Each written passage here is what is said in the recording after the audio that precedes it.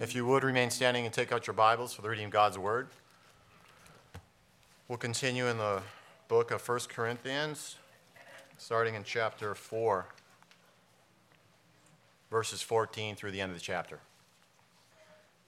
I do not write these things to make you ashamed, but to admonish you as my beloved children. For though you have countless guides in Christ, you do not have many fathers. For I became your father in Christ Jesus through the gospel. I urge you then, be imitators of me. That is why I sent you Timothy, my beloved and faithful child in the Lord, to remind you of my ways in Christ, as I teach them everywhere in every church. Some are arrogant, as though I were not coming to you. But I will come to you soon, if the Lord wills, and I will find out not the talk of these arrogant people, but their power. For the kingdom of God does not consist in talk, but in power. What do you wish? Shall I come to you with a rod, or with love and a spirit of gentleness? This ends the reading of God's word. Please be seated. Good morning. Welcome once again. And before we look to God's word, let's go to him in prayer to prepare to hear from him. Lord, every week we ask for help. Help to understand. Help for me to communicate your word to your people. Do so now, Lord, this hour we pray. Power of your Spirit, give us ears to hear. Sanctify your people in the truth, for your word is truth, we ask, for Christ's sake. Amen. The kingdom of God does not consist in words, but in power. The kingdom, of course, refers to the present spiritual sense of God reigning over his people. That is the church of our Lord Jesus Christ. And when he talks about power here, he's not talking about hocus pocus, false signs and wonders that we hear about today, but rather a cross-centered life that comes from Christ. Power. With that in mind, let us all consider this question, to be applied to yourself, not someone across the room. Is my Christian life a matter of talk or a spiritual reality? Is it a life of mere words, or do I know something of the power of the cross, the power of grace, the power of the work of God the Holy Spirit in and through my life? Let us consider that for ourselves as we work our way through this message this morning, because that's what Paul is after with these Corinthians. The passage we just read contains counsel rooted in the gospel of Jesus Christ. Concluding an argument, remember, that we began back in chapter 1 and verse 10, it runs all the way through chapter 4 and verse 21. That is all one unit of thought, and we've been at it for weeks. So this last paragraph wraps up the first major section of this epistle. Chapters 5 and 6 make up the next section. Now, in the Corinthian church, remember that prideful boasting and eloquent religious entertainment had replaced solid biblical teaching. A problem then and a problem today. The Corinthians prized oratory and rhetoric while dismissing the Apostle Paul as an inferior speaker. And thus he says in chapter 2 and verse 1, "When I came to you, brethren, I did not come with superiority of speech or of wisdom, proclaiming to you the testimony of God. For I determined to know nothing among you except Jesus Christ and him crucified. That's how I preach, says the apostle. Now, Paul was writing this epistle to reestablish them on the foundation of the gospel. Prospering as they were from a worldly perspective, they were having major issues in almost every area of church life. From factionalism, we've been looking at that for weeks, to sexual sin and the absence of church discipline, chapter 5, issues relating to marriage, singleness, the Lord's Supper, spiritual gifts, and disorderly worship services, to name but a few. And the primary factor contributing to those problems was the influence of society. Moored as they were to the floating cabana of culture, drifting further and further away into worldliness. Far from the gospel moorings that Paul had established the 18 months that he was there. And he writes this now from Ephesus. Attracted as they were to a culture filled with philosophy, prosperity, trade, and success, all of that was coloring the way they saw themselves and life as a church. Not realizing that where culture reigns, it has power. It was reigning over their hearts. It was reigning over their minds. Culture has the power to shape and influence our thinking, our values, our attitudes, and our doctrine, if we allow it to reign. So Paul, he wants to recalibrate their navigation system to think correctly about the gospel of Jesus Christ, the message of the cross. Now, friends, it's not as though they had been bewitched, as the Galatians were, by the Judaizers who perverted the gospel. That wasn't the problem in Corinth. The problem with Corinth was that they thought that they had grown beyond the gospel. They are moving on to, bigger and better things. Higher things. They were hyper spiritual. They believe that when you enter the Christian life, it at that moment is one quantum leap into triumph and glory in the here and now. You ever meet a hyper spiritual person? They're not rooted in this. Everything's about experience with them. That was the problem here.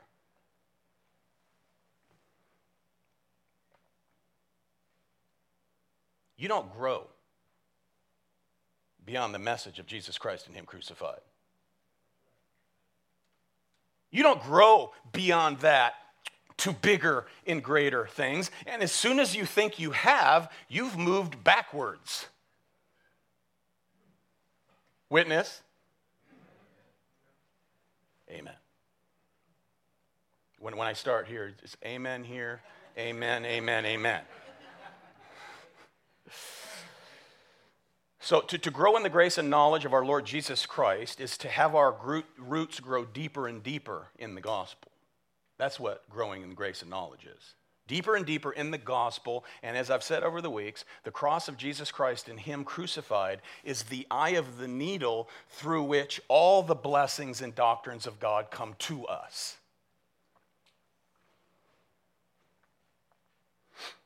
So Paul here isn't simply instructing the Corinthians to be orthodox in your understanding of the gospel. What he's after is, look, I also want you to be transformed by the message of the cross, to be conformed not to this world, but be transformed by the renewing of your minds, to put it in the language of Romans 12.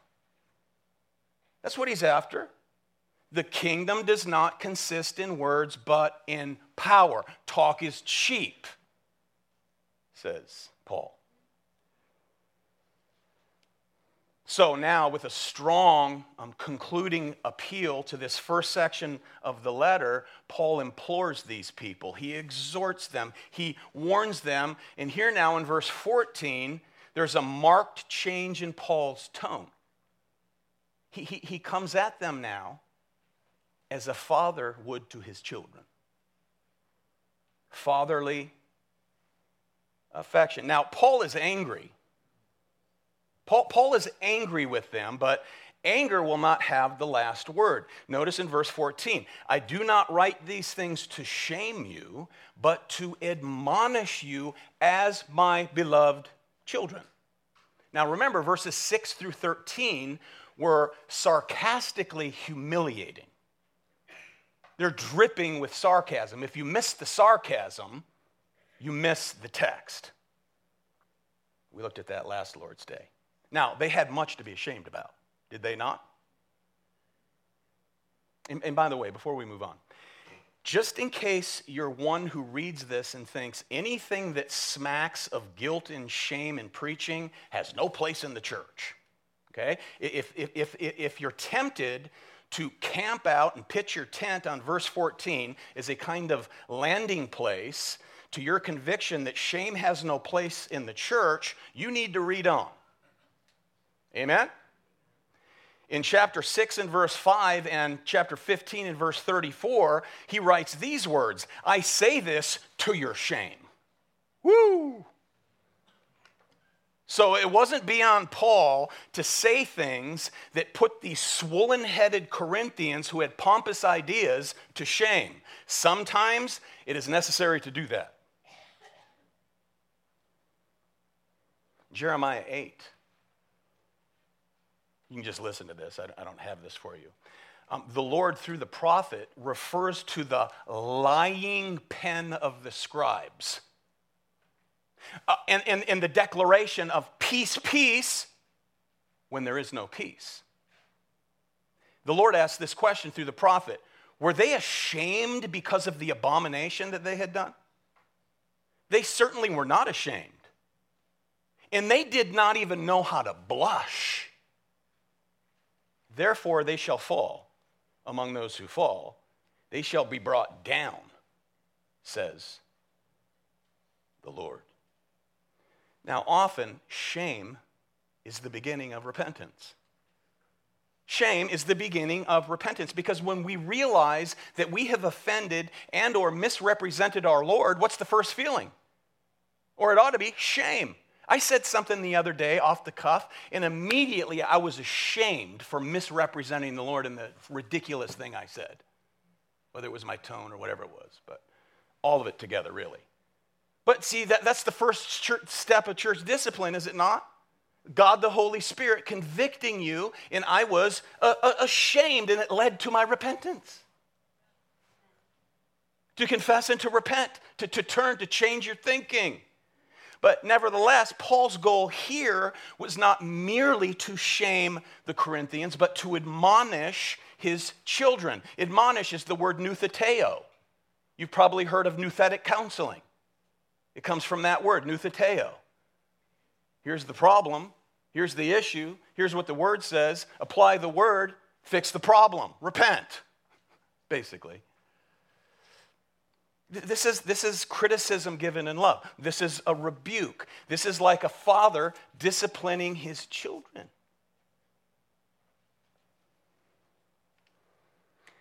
Living as we do in a hypersensitive, pampered society, it's a pathetic epidemic. Unfortunately, many people in the church are importing hypersensitivity into the church so that today, many people who call themselves Christians, they do not know how to take convicting preaching. They see it as a personal attack. a personal insult, as though the goal of the preacher is to make me feel bad. Emphasis, me. They grimace. They become disgruntled. You know, they go out in town and they run into you at Vaughn's and they talk negatively about the pastor, preacher, because they think, you know, they're personally being attacked. As a matter of fact, I think it was just this past week, a pastor in town is preaching through 1 Kings. And he's teaching about the danger of immaturity in leadership. You know how David prayed for Solomon because he was young and he didn't know what he didn't know. Immature. Well, a group of millennials in that church who happened to be in leadership, they took it personally and they said to the pastor, "You were talking about us." And now they're threatening to leave the church. Look, if I were that pastor, I'd give them a chance to repent, and if they didn't, I'd say, "Don't make threats you don't keep. Let me show you to the door." It's ridiculous. You know, Sinclair Ferguson said, one of the lessons that we need to learn is to live with the cost of our message being rejected. Rejected. Conviction should lead to repentance. If not, the result is continued arrogance, verse 18. Remember, Corinth was, the greatest problem there was pride. Pride. So Paul says, look, I want to admonish you. Look at this. I want to admonish you as my beloved children. That's his goal, verse 15. For if you were to have countless tutors in Christ, you do not have many fathers. Now, literally, he says here, if you were to have myriads, that is tens of thousands of tutors, it's hyperbole, obviously. But let me say something about this word tutor. It's the word pedagogos. Pedagogue, pedagogos, pedagogues, educators. In Paul's day, slaves of households were used, or you would hire, if you had wealth, a servant assigned to watch over your children.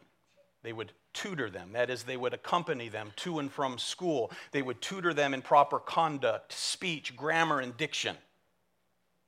A household slave. And typically, this household slave carried around with him a stick to persuade the children, and he had permission to do so from his master. So Paul is likely using this as somewhat of a jab, using a term that had a distinct negative cultural connotation. Pedagogos, right? Or pedagogos. So as a trustworthy household slave, and indeed they would be trustworthy, you're not just going to send your kids off with any stranger, he was in charge of behavior and education and served as a guardian, and he had permission to use the rod if need be. He was served more like a corrections officer than an actual, what we know as a tutor today. You know, the same word, by the way, pedagogos, is used in Galatians chapter 3, verse 24, where he says that the law of God was a pedagogos, a tutor that leads us to Christ.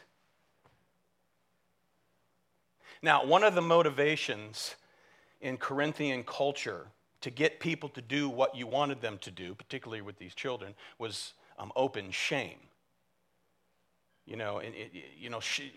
Some cultures, you're better off dying than to be shamed openly and publicly. Well, here, Paul is saying, look, if you were to have countless tutors in Christ like that, who lead you more like a hired gun, you think these guys are so good, that you think these tutors are so great. Context, the sophists and rhetoricians of the day who were coupling philosophy of the day, Hellenistic philosophy, with the gospel. You think they're so great, brandishing rods of higher wisdom. If you were to have countless tutors in Christ like that, verse 15b, yet you would not have many fathers. See the affection here? For in Christ Jesus, I became your father through the gospel. In other words, I'm not standing over you with a big stick ready to publicly shame you because your rhetoric wasn't slick enough, wasn't polished enough. Now, granted, I've said some pretty harsh things. I've used some pretty harsh sarcasm, but Paul's point is, look, I'm not doing so for the ultimate goal to be that of shaming you. As a matter of fact, that's a goal far too small, you Corinthians. Look, I became your father. And the word I here in the passage is emphatic. I became your father. I birthed you through the gospel. I am the human instrument through whom Christ came to you. I laid the foundation, chapter 3. And there is no other foundation that can be laid than Jesus Christ alone. Amen. That's how I came to you. I have begotten you in Christ, and therefore I have fatherly jealousy for you. Do you imagine, dads, come home from work, pull into your driveway, neighbor pulls into his driveway at the same time, boom, doors open, front door of your house, your kids come running out, you get down on one knee, you put your arms out, they run right past you to the neighbor and embrace him. Would you have fatherly jealousy? That's what Paul says in 2 Corinthians 11. In 2 Corinthians 11, verse 2, I am jealous for you with a godly jealousy, for I betrothed you to Christ. I brought the free grace gospel to you. I preached Jesus Christ and him crucified. I taught you that the consequence of sin is death.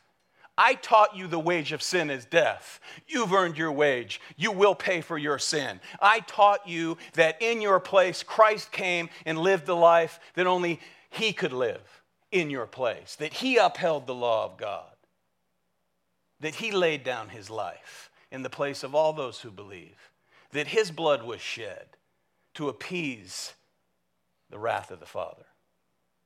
The free grace gospel. I betrothed you.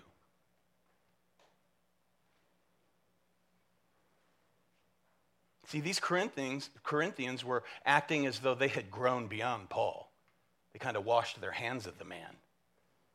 They've moved on to these tutors who were taking them to new levels. You ever met people like that? Well, I've kind of grown beyond so-and-so. I'm off to new and higher things. No, the Bible calls you a fool.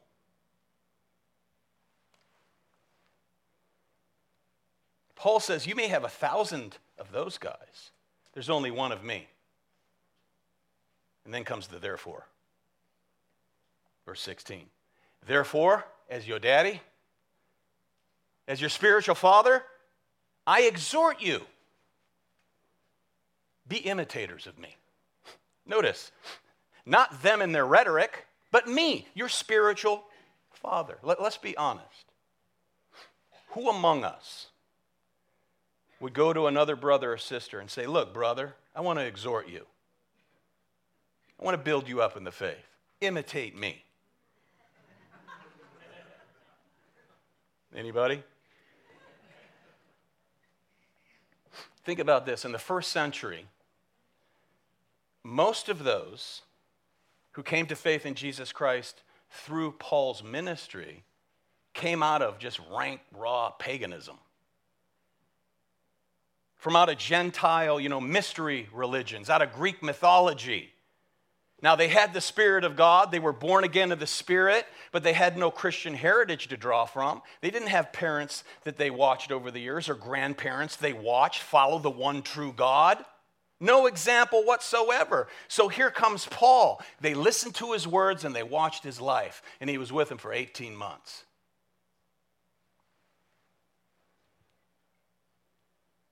So here you have converted pagans who had his example and his words to glean from.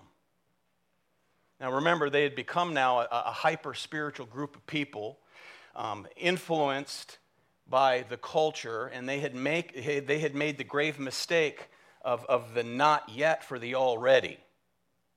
In other words, many promises that we have by way of the gospel, we don't get until the new heaven and the new earth, and they thought themselves to have already achieved that quantum leap into a life of triumphalism, as we covered last week. So notice, Paul says with that in mind, be imitators of me. Verse 10, you think you've all arrived, but, I am one who's looked at as a fool for Christ's sake. Imitate that. Imitate me there. We, the apostles, we're weak, we're without honor, we've been treated roughly, we're reviled, we're slandered, we are the scum of the world. Imitate that.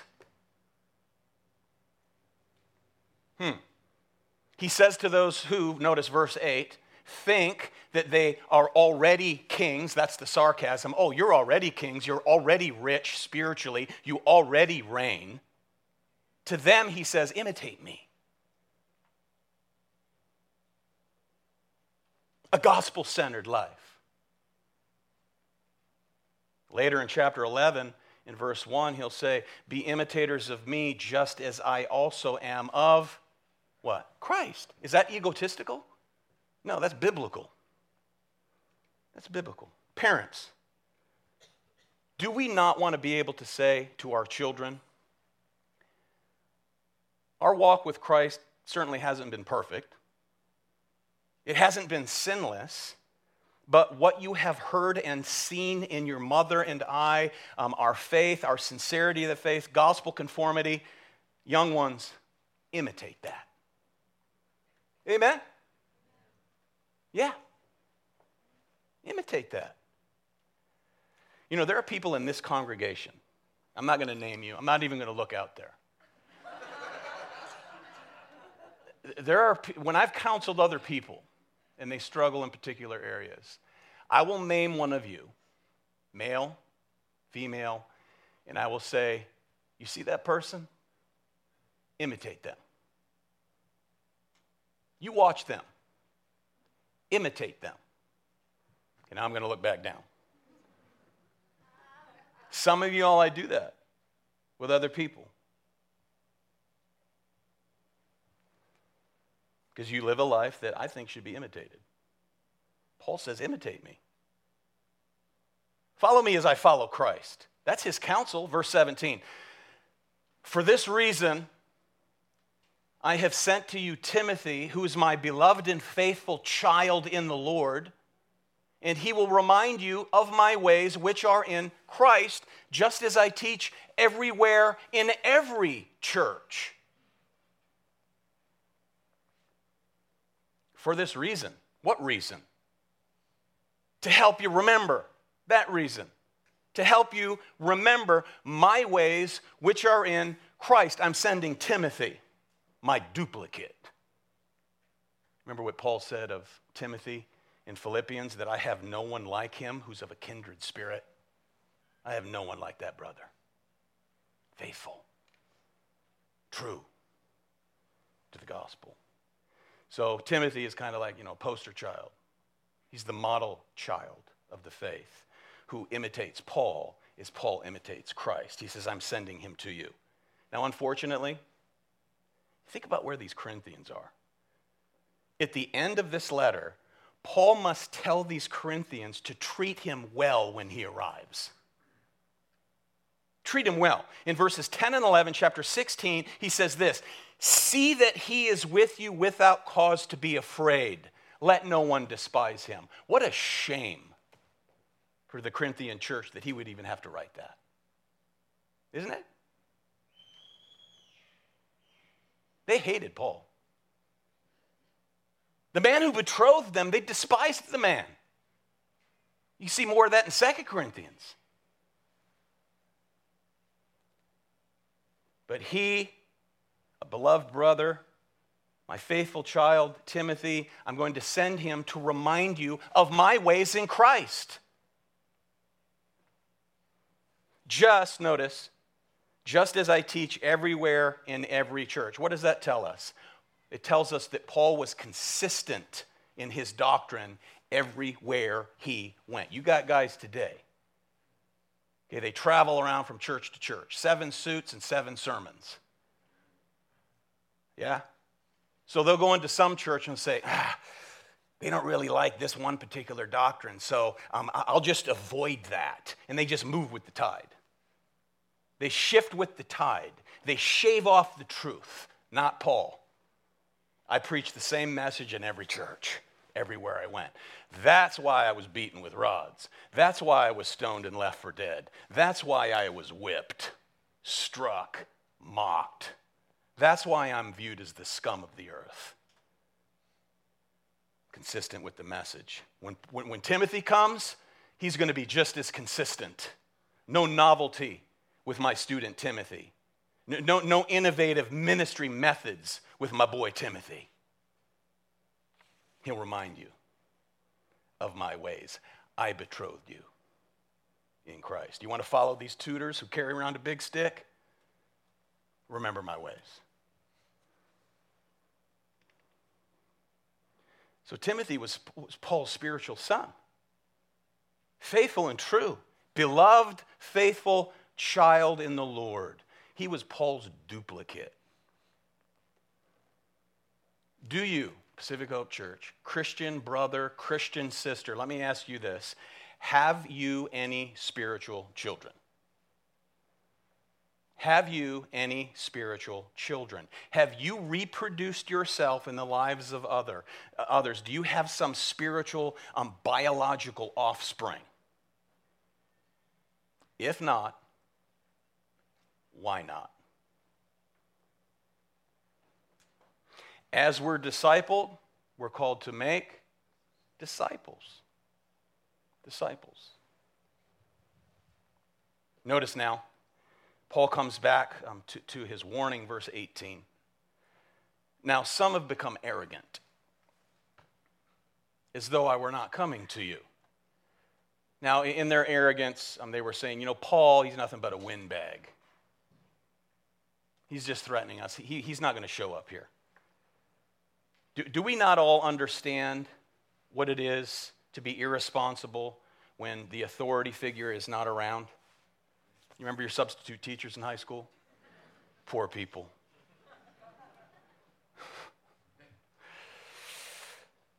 Or when dad's away, my mom would say, you just wait until what? You wait till your dad gets home. Sometimes she didn't give the report, and I was thankful. When I had done wrong, like really wrong, I remember waiting, like trembling, I'm serious, waiting for my father to come. I had stolen something, and I got caught. Trembling. And my dad rarely spanked me. You know why? He didn't have to. I feared him. I had a reverent fear for him. Wait till your apostle comes home. Now, you don't think I'm coming. Some of you are arrogant, saying I won't come, but I will come to you if the Lord wills. Now, he reiterates that in chapter 16, if the Lord wills. Who can boast about tomorrow anyhow? It's always if the Lord wills. And I shall find out, notice, not the words of those who are arrogant, but their power. So though he addresses the entire church, the apostle realizes that there is a group of others influencing some within the church from within the church. You don't want to do that. Sowing seeds of discord. You don't want to do that ever in a church.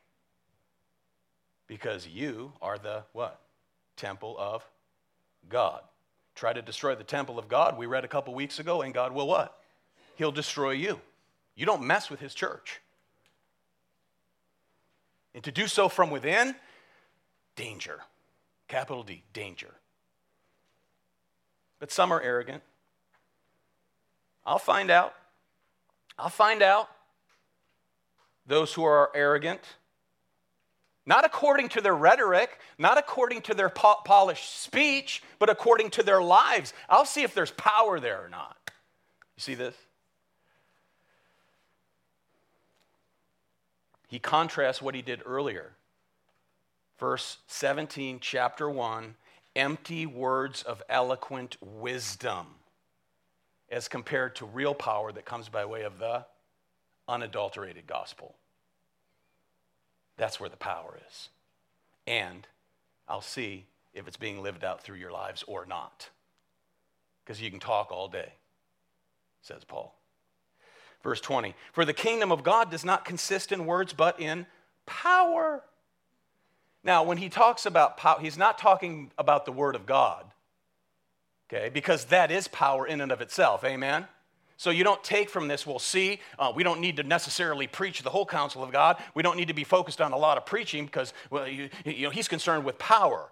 And in this case, it's just the spiritual power, hyper-spiritual power. No, truth and adherence to God's word manifests a powerful gospel life. That's what he's talking about. He talks about the kingdom of God. The kingdom of God refers to the reign of God in and through the lives of his people. Now, let's talk about the kingdom of God briefly. When we talk about God as being sovereign over his creation, his created order, is there anything that's not under his authority? No, he's absolutely sovereign. He's an absolute sovereign authority. Here we're talking about the kingdom with regard to God as Redeemer. That is his kingdom exercised in and through Jesus Christ, God's one and only mediator. What did Jesus say to his disciples? All power and authority has been given to me in heaven and on earth. Go therefore and make disciples. That's the kingdom he's talking about. During Jesus' earthly ministry, we hear about the inbreaking of the kingdom because the king had arrived. Jesus said to the Pharisees, the kingdom of God is what? Among you. The kingdom of God is among you, talking about his own presence among the people. The king and his power, his authority have arrived.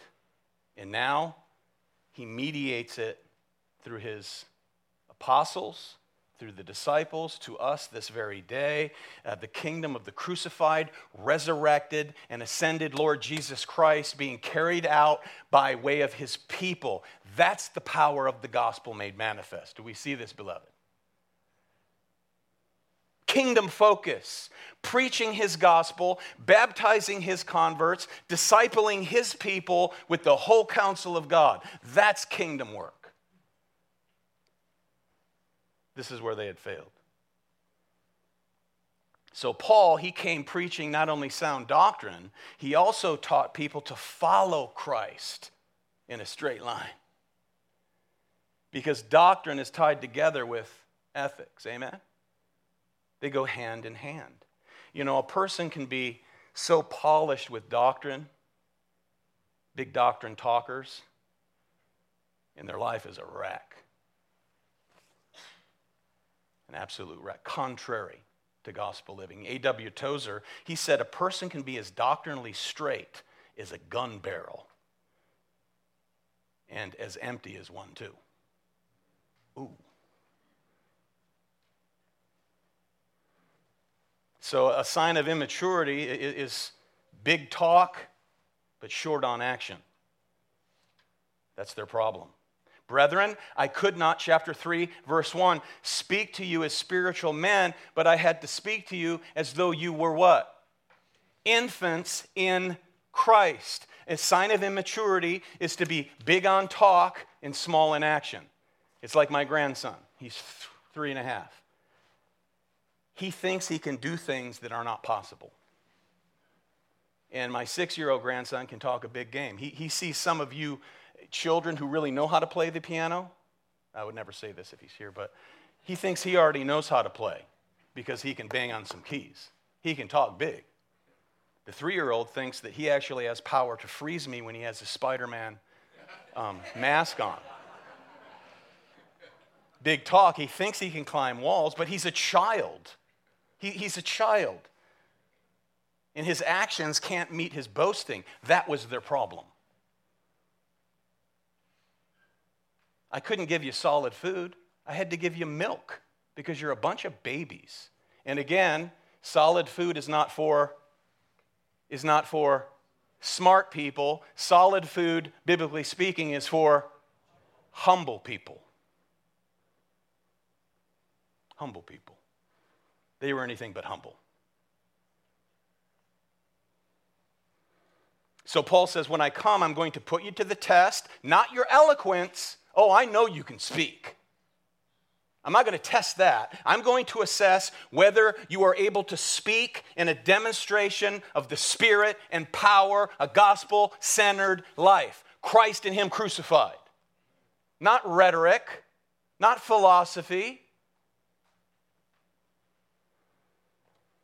Consider, beloved members of Pacific Hope, you hear someone speak, and they're coming in the name of Jesus, okay? When someone whose talk is entertaining, enthralling, articulate, funny, and as I said, in the name of Jesus, but when you listen closely, biblically, the question is there any accompanying sense of God's Spirit driving home the gospel truth of Jesus Christ and Him crucified into the minds and hearts of the people? That's the test.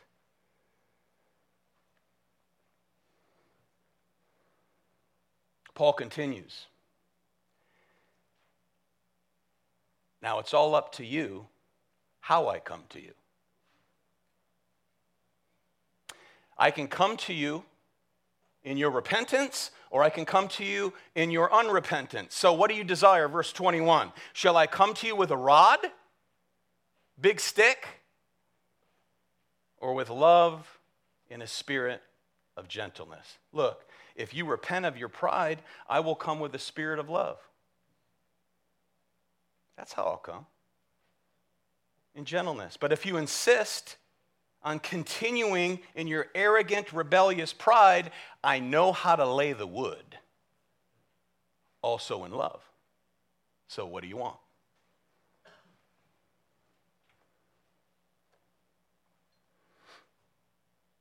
I'll find out if you have spiritual power or not.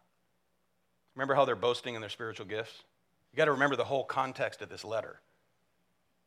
I mean, they thought they had just arrived, kingdom conquerors, through philosophy and spiritual gifts. So I'm not coming to hear what you've got to say. I'm coming to examine your life to see if it has power or not. Okay? Chapter 5 next week, he actually breaks out the rod before he ever gets there, because they were not exercising church discipline. All right? So, having moved away from the cross, they had no idea what the church was to be like, to act like, to live like. Any Christian who stirs division, and remember, there were factions here. There were divisions within this church. Any Christian who stirs up division within a church, constantly complaining, negative, a gossipy chatterbox, has moved away from the cross.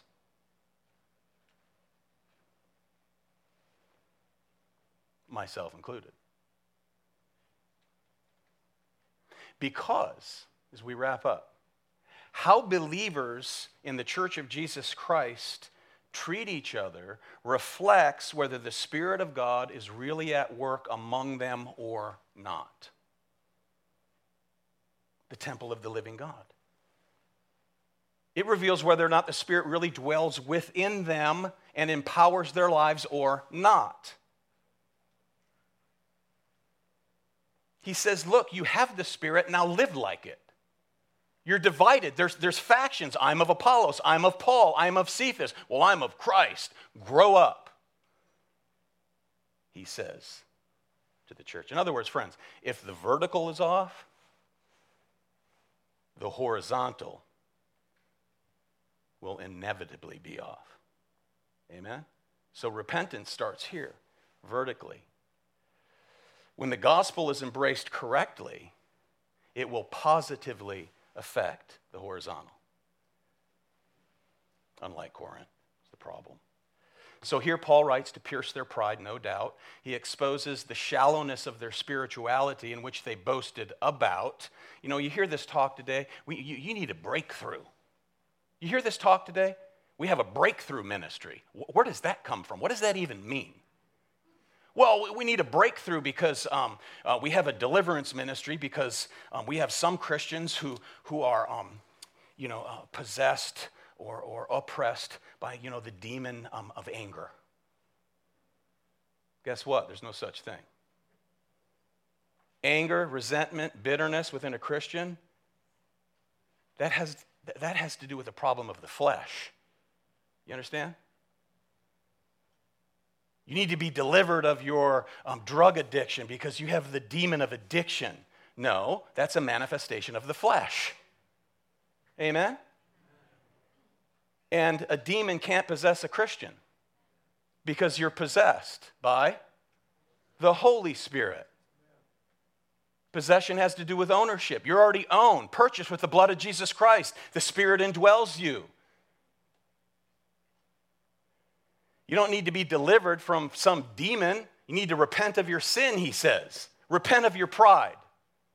There's no demon of pride. Amen? I can't believe the things I hear these days within churches, these ministries they have. It's utter nonsense. So Paul writes to pierce their pride, as I said. He says, look, you're puffed up, you're not built up. You need to be built up. The foundation, Christ. You need to be built up on the foundation. You have a lot of drama and no depth there in Corinth. A lot of eloquence, no substance. I gave you milk to drink, not solid food, for we were not able to receive it. Even now you're not able. You are still fleshly.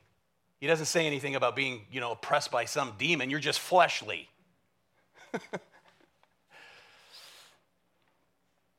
So Paul is prescribing here some bitter medicine, amen? In love. He admonishes them in love. It hurts. They were sick with pride. They were divided. There were factions within. There was a lot of unfruitfulness, terrible testimony of what the church is to be. They were not solidly, in a solid manner, preaching the word of God. Terrible. It was a mess. And when you do that, you empty the cross of its power. Chapter 1, that's where the argument began. Have you followed through all the way, beloved? Let me close with this. As we conclude this first section as a church here in San Diego, as we conclude this first section of Paul's epistle to the Corinthians, my desire for this congregation is continued unity and oneness that we already have. And blesses me beyond measure. When we prayed this morning with the elders, we were talking about that fact. So we've been together here now for 13 plus years. And what we've seen over the course of the years is this ever-growing levels of maturity among God's people that unite us firmly on the foundation of Jesus Christ and Him crucified. My prayer is that we'll continue to see that manifest here, that we'll be brothers and sisters who have a common goal, and that is the honor and glory of Jesus Christ. When we have that goal in mind, the honor and glory of Jesus Christ, you can't help but be united. Amen? No factions there. That's unity. The advancement of His kingdom through the preaching of the gospel of Jesus Christ. That is the whole counsel of God, united. together as one, that we would be known, another prayer, that we would be known as a people who are not ashamed to take a firm stand on the meaning of Scripture. United as one. To be a people who are not weak or sappy in doctrinal fidelity and precision. Not sappy, I said, but firm, adhering to the Word of God, to hold to the faith firmly together in a spirit of meekness and humility for the glory of the name above all names. That's my hope and my prayer, that the Spirit of God will continue to lead us in this manner and we'd submit and thereby have a powerful testimony. That's power. That's kingdom power. To know the power of the cross, the power of grace, and the power of the work of the Holy Spirit in and through our lives. For when I came to you, brethren, I did not come with superiority of speech or of wisdom, proclaiming to you the testimony of God. For I determined to know nothing among you except Jesus Christ and Him crucified. And finally, again, the eye of the needle, that is Christ crucified, the eye of the needle is through which all the other glorious doctrines and blessings of Christ come to us. May they flow through us in power. Amen? That closes the first section of this letter to the Corinthians from the Apostle Paul. Father, we do thank you for these reminders. We do thank you for the ministry of the Apostle Paul. We do thank you that the failures of men, the failures of the church throughout redemptive history are not hidden from us. They're right here, open before us. Protect us, Lord, from ourselves. Protect us from the pressure of the culture to sway us, that we not be carried away on a floating cabana of philosophies and rhetoric popular today, but to stay rooted and grounded in the gospel of Jesus Christ and Him crucified. Bless this, your word, to the hearts of your people, I pray, for Christ's sake. Amen.